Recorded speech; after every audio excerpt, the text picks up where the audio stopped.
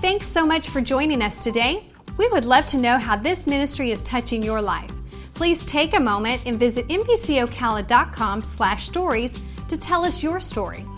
Also, if you would like to help to support this ministry financially, you can give online or through our mobile giving app. Thanks again for joining us, and we hope you enjoy today's message. Help me welcome our online church family. Good to have you. It's going to be a good night. Well, you can be seated. It's good to be here, huh? Who was the cute blonde on worship team? If you're joining us for the first time, that was my wife, so she is off the market. But if you're here for the first time, my name's Lee Gilligan. I'm one of the assistant pastors here at Meadowbrook, and it is always a blast to be able to hang out with the Wednesday night crew. And I'm excited about what I feel I have to share tonight. But I bring greetings from Pastor Tim and Alicia. As a lot of you know, they're on vacation. Yes, he was out for a while, but as he said, that was not a vacation. That was torturous at times. And so now after a few months of having been back in, they're going to take a few weeks and actually get away. And so we're glad that they can do that. But he sends his love to you. And this past week, he was released from his hand surgeon. So if you remember, I don't know, a month or so back, he was released from his back surgeon. And this week, they released him from all his hand therapy. From here on out, it's just, stuff he'll have to do at home. And so we're grateful for where he's at in that. And then also want to let you know that post-vacation, probably around August, he's going to start returning back and teaching Wednesday nights as well. So I know that y'all will enjoy that. But as I always say, I'm here tonight, so we're still going to have church. Yeah. I want to do something kind of cool here to start. How many of y'all know we have Meadowbrook College right here at Meadowbrook? And if you don't know what all that entails, basically we are a fully accredited extension site of Southeastern University in Lakeland, Florida. And so for you, what that means is that without ever leaving Ocala, you can stay right here at Meadowbrook and you can receive an Associate of Arts or a Bachelor of Arts in Ministerial Leadership from Southeastern University. The cool thing is, not only do you get the classroom setting and get face time with professors, but the thing about being a part of an extension site is that our students get hands-on application serving in different ministries. So for instance, if you were focusing on that degree and you wanted to focus in worship arts or next generation, then throughout the week, not only do you have your classroom time, but you also have track time where you are basically interning with our staff in those areas and learning and picking up real life, hands-on experience that you don't always get being at the university. So it's a great opportunity. Now, this is not a plug just for that, but I wanted to give you some context for that because ultimately, our goal, our prayer is that as students move through our extension site, we want to help raise up those leaders, equip them, and then send them out to advance the kingdom of God. Like what else would be the purpose? And so a month or so back, we had our first graduating class. There was 4 of them that graduated from the program, and we're anticipating, is it close to 70 this fall that are going to be a part of it? So it's really taken off. But one of our own, Jacob Brown, and he's here tonight with his family. Jacob, if y'all want to come on up.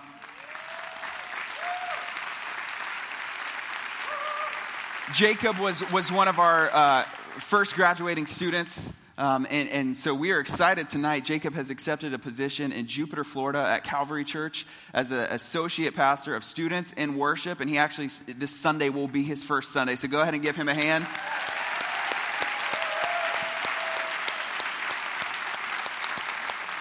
And he's just an incredible guy with an incredible family. They're plugged in here at Meadowbrook, and we wanted to send him out the right way and just pray God's grace and anointing upon all of y'all as you walk into this next season. So go ahead and bow your heads, extend your hands towards him, and let's agree together. Father God, right now we come to you. We thank you for Jacob. We thank you for the man of God that he is, the man of God that he is becoming. And Lord, we know that even before his parents knew they were carrying, even before Jacob ever breathed a breath, you had a plan. You had a purpose. You had gifts and passions and desires and things that you wanted to do specifically in and through him. And so we celebrate this milestone now that as he's achieved so much and as he has just completed this course of education. But now as he steps out into this new season to take this position, Lord, we know that you are already ahead of him, waiting there, Father God. I thank you for the people there in Jupiter who are going to be under the ministry that he will be a part of helping to bring. Lord, I pray that you stir up gifts in him, that even though he's already aware of those gifts, they would continue to grow. You would continue to use him in a real way. You would use him as a worship pastor to usher people into the presence of God. You would use him in an environment with students where he would help reach the next generation and raise up leaders for the kingdom of God. And we just thank you so much that we could play somehow a small part in helping to send him out. Right now, Lord, I pray for fresh boldness and grace upon him, that you would put your super upon his natural, and specifically for his family, that as they all walk in this together, Lord, that your grace would be upon them as they adjust to the new stuff, the unknowns, that you would be, especially with his mom as he steps out into this season. And Lord, we just thank you in advance for the harvest, for the fruit that we're going to see come from this. We thank you that he is just first in a line of many of world changers coming from the Meadowbrook College program who are going to go out and do incredible things for you. And we give you the praise. It's in Jesus' name. And everybody said amen. Amen. Amen. Bless you, man.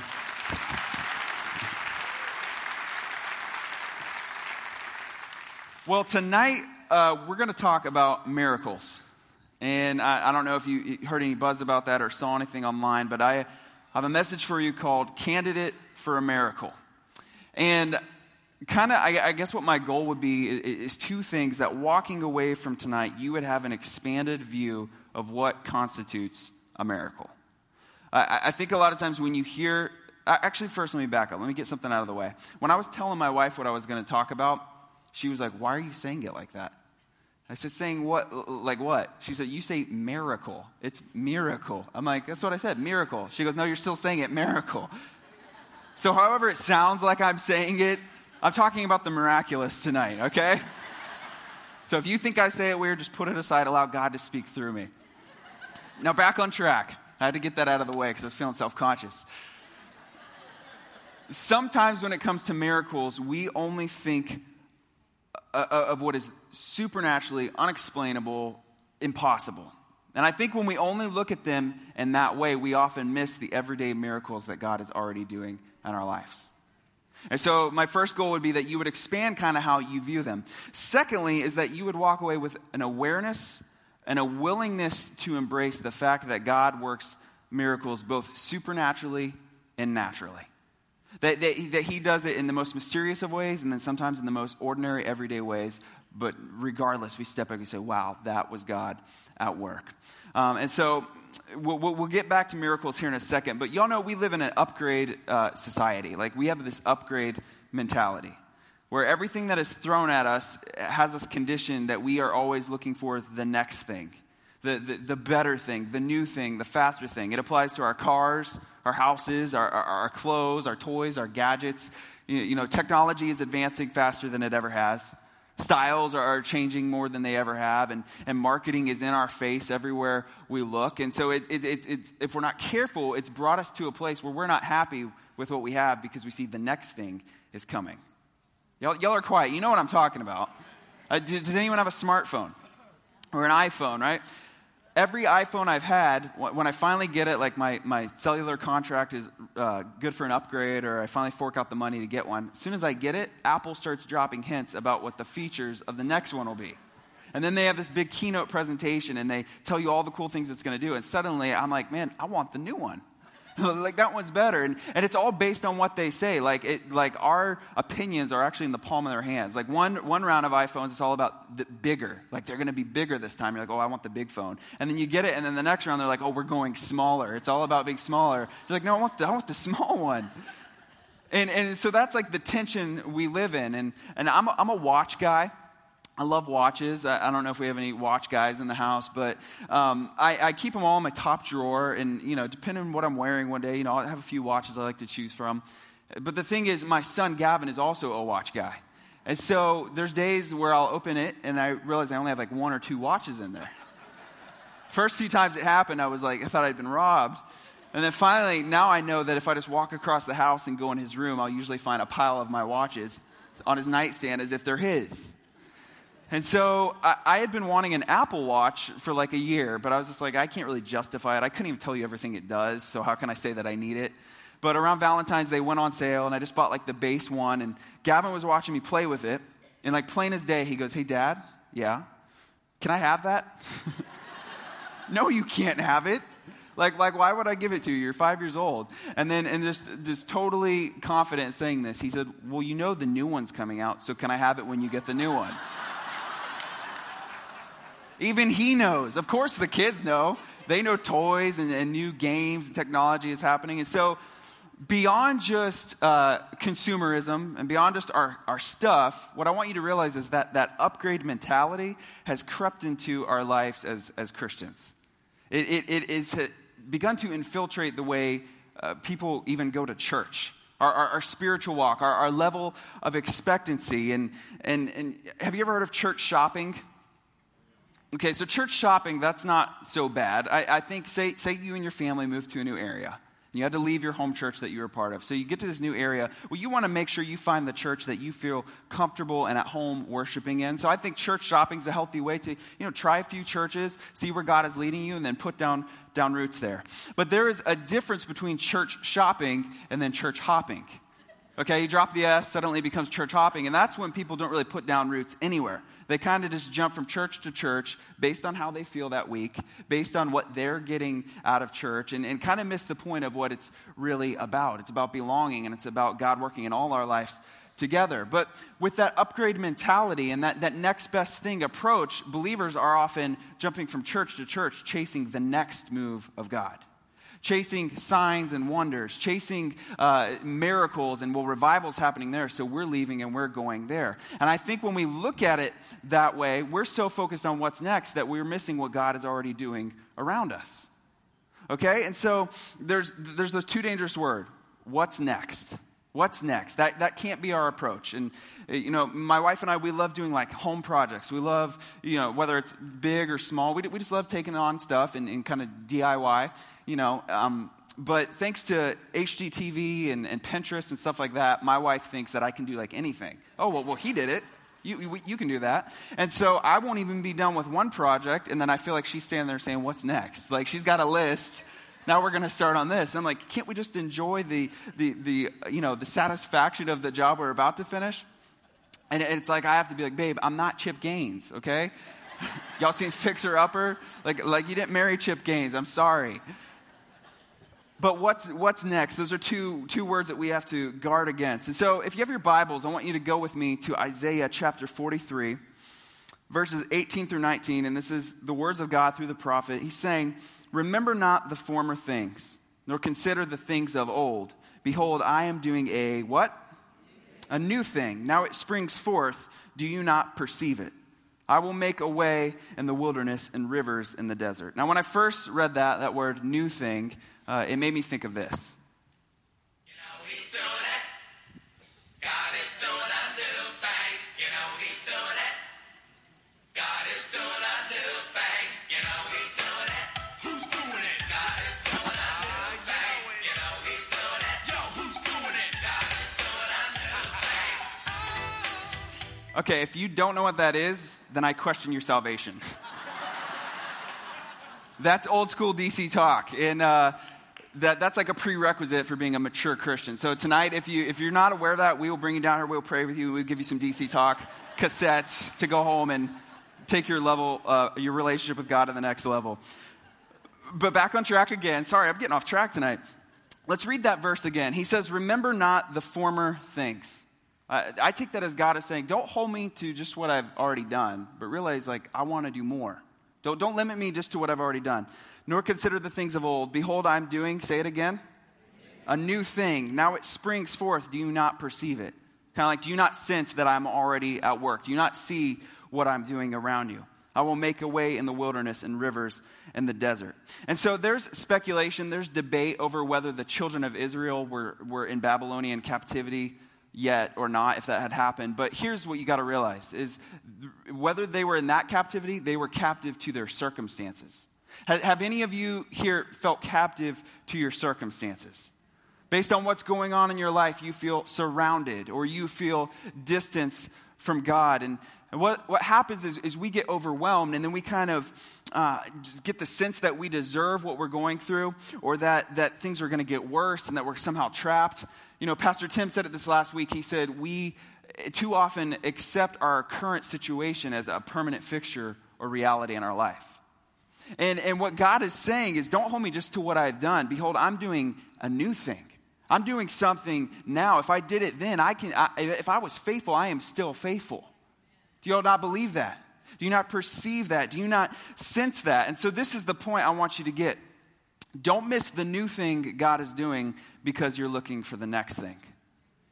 Don't miss the new thing he's already doing because of that upgrade mentality, and you're too busy chasing the next thing, or saying, well, since God is moving here, so I'm going to go chase signs and wonders or miracles or revival. And God's saying, whoa, I'm already at work right here, right now. Be patient and trust me. Don't miss what I'm doing. And I believe that when you stop chasing the next thing, you will see what he is already doing. Amen? Okay, so back to miracles. How many of you believe that God is a miracle-working God? All right, pretty much every hand in this place is up. And we can agree that he's a big God, he's a powerful God, nothing's impossible for him, he works miracles.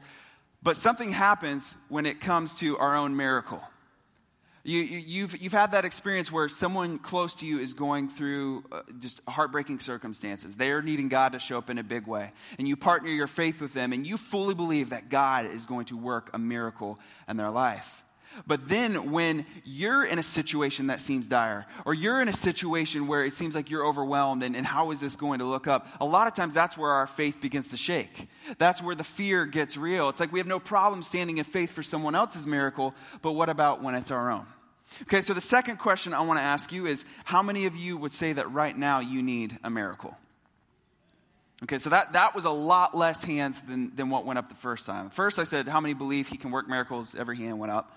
That, a good percentage would say that you're needing a miracle. I talked to several people before service, some needing a miracle, some celebrating a miracle where God has just shown himself faithful. But I'm willing to say that every hand in this place should have gone up for that last question. That when I say, let me ask it again, who in here needs a miracle? Okay, we are all candidates for a miracle. And do you know why that is? It's because every miracle begins with a problem. If you have a problem, then you need a miracle. If you have a need, if you have something that you are not capable to do on your own, you are a candidate for a miracle from God. And I think so often we try to fix stuff on our own, and we don't even consider ourselves worthy of, or the situation worthy of going to God for help. We just try to fix it on our own. But if you have anything you need help with, you are a candidate for a miracle, because miracles start with a problem or a need. Think of the wedding feast in the New Testament, one of Jesus' first miracles. They ran out of wine. And weddings then were different. This was like a celebration that went on for days. And so that's not good news when you have all these people and the wine ran out. So Jesus did what? He turned the water into wine. He solved the problem. He extended the party, if you will. Look when elsewhere in the New Testament where the disciples are fishing and they're not catching anything. And they were fishermen, and they're not bringing anything in. And Jesus gives them instruction. He performs a miracle. And what happens next, they bring in so much fish that the boat can hardly contain it. Where there's a problem, I think that makes you a candidate for a miracle. And so I want you to go with me to Mark chapter 6. Mark chapter 6, verse 34 through 44 is what we're going to read. And this is an instance in Scripture that you probably are well familiar with. But I want you to look at it with fresh eyes and how I see a natural progression that relates maybe to our level of expectancy when believing for a miracle. It says, when he went ashore, he saw a great crowd, and he had compassion on them because they were like sheep without a shepherd. And he began to teach them many things. And when it grew late, his disciples came to him and said, this is a desolate place, and the hour is now late. Send them away to go into the surrounding countryside and villages and buy themselves something to eat.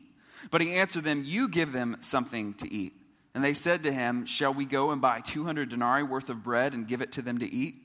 And Jesus said to them, how many loaves do you have? Go and see. And when they found out, they said 5 and 2 fish. Put your finger right there. This is the instance where they get the boys' lunch of 5 loaves and 2 fish, and they bring it to Jesus. This particular gospel account doesn't show that, but if you look at it elsewhere, we see that. So they bring it back, and they say 5 loaves and 2 fish. And then Jesus commanded them all to sit down in groups on the green grass. So they sat down in groups by hundreds and by 50s, and taking the 5 loaves and the 2 fish, he looked up to heaven and said a blessing and broke the loaves and gave them to the disciples to set before the people. And he divided the 2 fish among them all. And they all ate and were satisfied, and they took up 12 baskets full of broken pieces of the fish. And those who ate the loaves were 5,000 men. Okay, so let's back up. Jesus is tired. He's been traveling and ministering with his disciples, and they're planning to go rest. But he notices these people who've come, and they're expectant, and they're hungry, and he has compassion on them. He's Jesus, so he goes. He says, let's go, let's teach, let's minister. Well, just how I said a problem is the root for a miracle to happen. Well, a problem takes place. They have all these people together, night is upon them, and they have nothing to feed these people. So the disciples, like us, they immediately assess the problem in the natural, and then they immediately come up with a natural solution. They say, well, we don't have any food. They need to go find their own food to eat. And so what does Jesus say to them? He says, you give them something to eat. You give them something to eat. They're probably like, what? They even sarcastically answer back, do you expect us to just come up with the money and go and buy that? But what I see from this, Jesus turning it back on them and saying, you give them something to eat, is where we see limitation, he sees no limits. Where we see impossibility, he sees possibility. When we say game over, he says the game's just beginning. And so he says, you give them something to eat. He says, how many loaves do you have? Go and see. So he fully intends that he has given them a part in the natural. He expects them to follow through on that and then to trust him with the results. So what do we see that plays out? They bring back a little boy's lunch, 5 loaves, 2 fish. And what does Jesus do? He takes it and he multiplies it to feed 5,000 people. Not just feed them, but to the place that they are full, and there's 12 baskets of leftovers. So in our own life, where we are tempted to maybe solve something with our own natural solution or just to give up, I think by that little boy was willing to give Jesus just his lunch, just a little bit, and Jesus can work with that. I think in our own lives, if we're willing to give him just enough, he says, I can work with that. Even with a little, God can do much. And I encourage you tonight, give him something to work with. You have a part to play in the miracle process. Yes, there's Jesus' part. He does the heavy lifting. He's the one who pulls it off. But we have a part to play. And when you do your part, Jesus does his part and works a miracle, performs a miracle. Do you believe that? Okay, it sounds simple. I do my part, he does his part, he works a miracle. But a lot of times we find ourselves in the heat of the circumstances and we say, well, what is my part? We're so overwhelmed, we don't know what to do. And you may be sitting here tonight saying, tell me, what is my part? What am I to do in this waiting period while I trust God to come through on my behalf? And so I think in order to realize our part, we have to look at 3 miracles that Jesus never did. Okay, we're going to look at 3 types of miracles that Jesus never did. And I think from observing that, it will show us what our part is in this process. So first, he did not do a miracle without faith. He did not do a miracle without faith. Go with me to Mark, still in the chapter 6, but verse 1, beginning of the chapter. It says, he went away from there and he came to his hometown, and his disciples followed him. And on the Sabbath he began to teach in the synagogue, and many who heard him were astonished, saying, where did this man get these things? What is the wisdom given to him? How are such mighty works done by his hands? Is not this the carpenter, the son of Mary, and the brother of James and Joseph and Judas and Simon? Are not his sisters here with us? And they took offense at him. And Jesus said to them, a prophet is not without honor except in his hometown and among his relatives and in his own household. Now get this, verse 5. And he could do no mighty work there. He could do no miracles there, except that he laid his hands on a few sick people and he healed them. And he marveled because of their unbelief. Okay, so Jesus, he's a big deal. He's traveling about, he's healing people, he's ministering, he's teaching, multitudes are following him. And so now he's in his hometown. And at first they're kind of amazed, but then quickly they realize, oh wait, Jesus, we know him. We know this guy. He grew up here. His sisters are here. That's son of the carpenter. We know them. And so because of that familiarity, because of that proximity, there's no real honor or level of expectation. They're not expecting much. They don't necessarily believe he is who he says he is. And so because of that, it says he could do no mighty work there. Now that doesn't mean his ability went away. Doesn't mean his ability subsided. He was still God in flesh, but because there was no faith exercised on their part, it says he marveled because of their unbelief. Faith is such a key part of Jesus performing a miracle. It's us giving him something to work with. I want to go now to an opposite scenario in Mark chapter 5, verse 25, and you've probably heard this account. And there was a woman who had a discharge of blood for 12 years, and who had suffered much under many physicians, and had spent all that she had, and was no better, but rather grew worse. She had heard the reports about Jesus, and came up behind him in the crowd, and touched his garment. For she said, "If I can touch even his garments, I will be made well." And immediately the flow of blood dried up, and she felt in her body that she was healed of her disease. And Jesus, perceiving in himself that power had gone out from him, immediately turned about in the crowd and said, "Who touched my garments?" And his disciples said to him, "You see the crowd pressing around you, and yet you say, 'Who touched me?'" And he looked around to see who had done it. But the woman, knowing what had happened to her, came in fear and in trembling, and fell down before Jesus and told him the whole truth. And he said to her, "Daughter, your faith has made you well. Go in peace and be healed of your disease." In our situations, in our circumstances, when we feel overwhelmed, a lot of times out of that fear, our tendency is to just kind of hunker down where we're at. We let our fear kind of paralyze us where we're at. And I think just like the woman, she said, if I could just touch the hem of his garment, if I could just get near him, I believe that's enough to heal me. She tried other means. She'd done everything she could. She was at that place of desperation, and she made effort towards him. She exercised faith. She asked.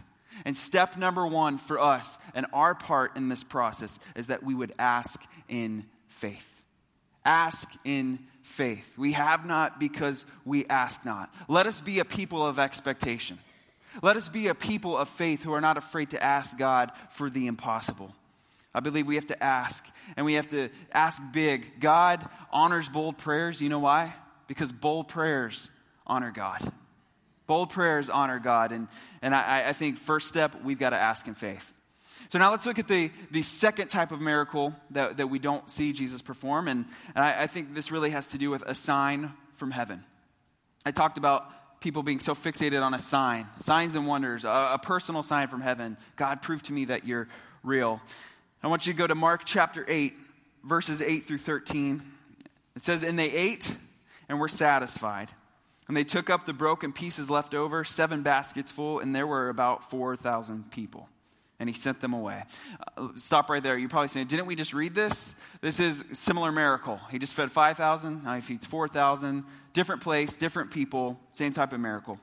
Verse 10, "Immediately he got into the boat with his disciples, and he went to the district of Dalmanutha. The Pharisees then came, and they began to argue with him, seeking from him a sign from heaven to test him.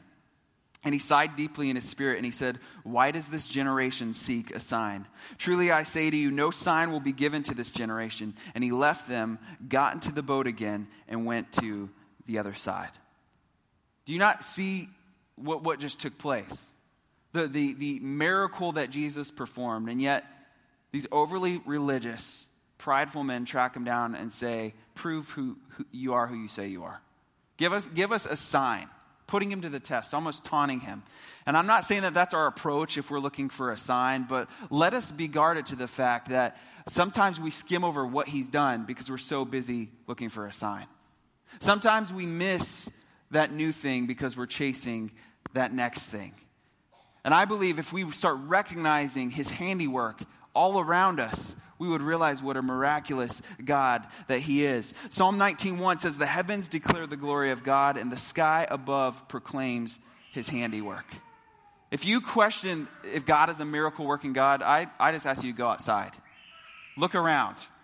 But feel the breath in your lungs. There is so much evidence of his handiwork in our lives.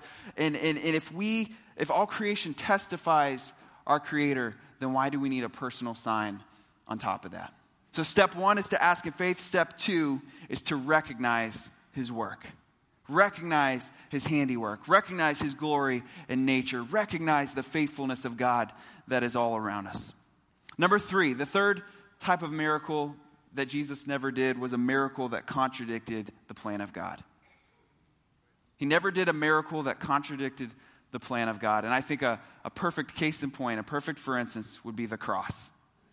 You know, there was that point where Jesus said, Father, if you can, take this cup from me. It was agony. He knew what was about to happen. But then he says, yet not as I will, but your will be done. There was greater work that was going to happen through such an ugly thing as the cross. And so in Mark 15, verses 29 through 32, it says, those who passed by derided him, wagging their heads and saying, aha, you who would destroy the temple and rebuild it in 3 days, save yourself. Come down from the cross. So also the chief priests with the scribes mocked him to one another, saying, he saved others, yet he cannot even save himself. Let the Christ, the King of Israel, come down now from the cross that we may see and believe. They're taunting him. They're trying to point out that he's not who he says he is. If you're so powerful, if you're such a savior, then save yourself. You can't even get yourself out of this situation. Now the truth is, he could have. He's God, he could do anything, but the miracle of his survival would have undermined the greater miracle of his resurrection. Think about that. He could have delivered himself from that situation, but what would have happened to us? The miracle of his survival undermined the greater miracle of his death, his burial, his resurrection, the work of the cross, and what it means in our lives today. There was a greater purpose. And so I say that to say a lot of times in our lives, we pray not just for breakthrough, but we pray for a very specific miracle. We pray for God to come through how we want, when we want, how we think something should be solved based on our natural mindset. And so then when we don't see God working in that time frame or working in that way, we start to give place to questions and doubting God and thinking, well, he's not showing up or he doesn't care about me. And really, that's not the truth at all. God does not perform miracles that contradict his plan. We may feel like he's not showing up, but really he has something better in store. He wants to do something greater. Someone before service told me tonight that his delays are not denials. And so even though it seems like it's taking longer in the natural, even though we're growing frustrated, can you please just trust that God knows what he's doing, that his timing and his method may differ from your expectations, but his way is perfect, and therefore his provision and his miracle working power is perfect. Amen? So step 3 is to trust him. Trust him. Trust that he knows what he's doing. Trust his timing. Trust his ability to work out his faithfulness in your life. And when you stand on the other side of that and you see the victory and the way God pulled it off, you will no doubt be able to give the glory to him and say, why did I ever question you to begin with? Ask in faith. Ask in faith. Recognize his work. And thirdly, trust him. Do your part, trust him to do his, and be amazed at his provision. Now, as I prepare to wrap tonight, I want to kind of issue all of us maybe a caution.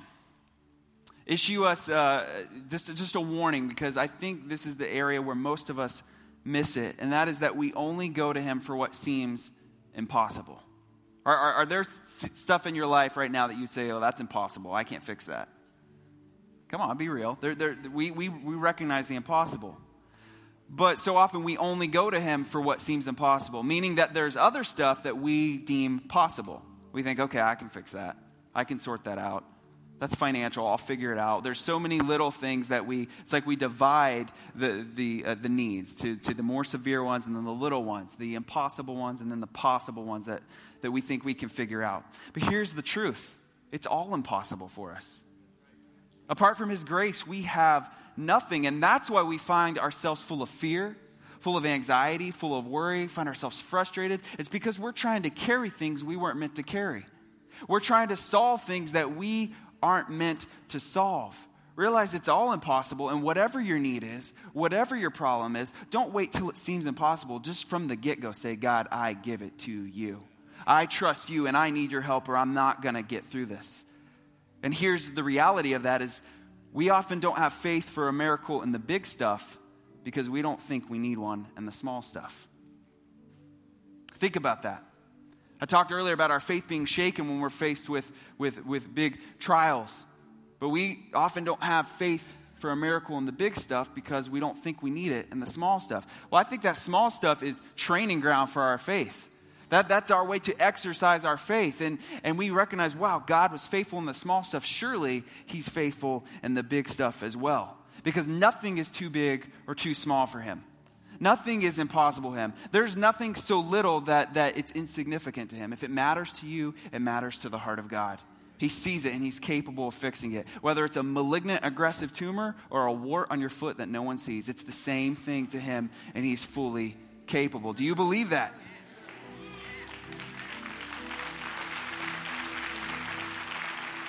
And so the classical definition of a miracle would imply what is unexplainable in the natural.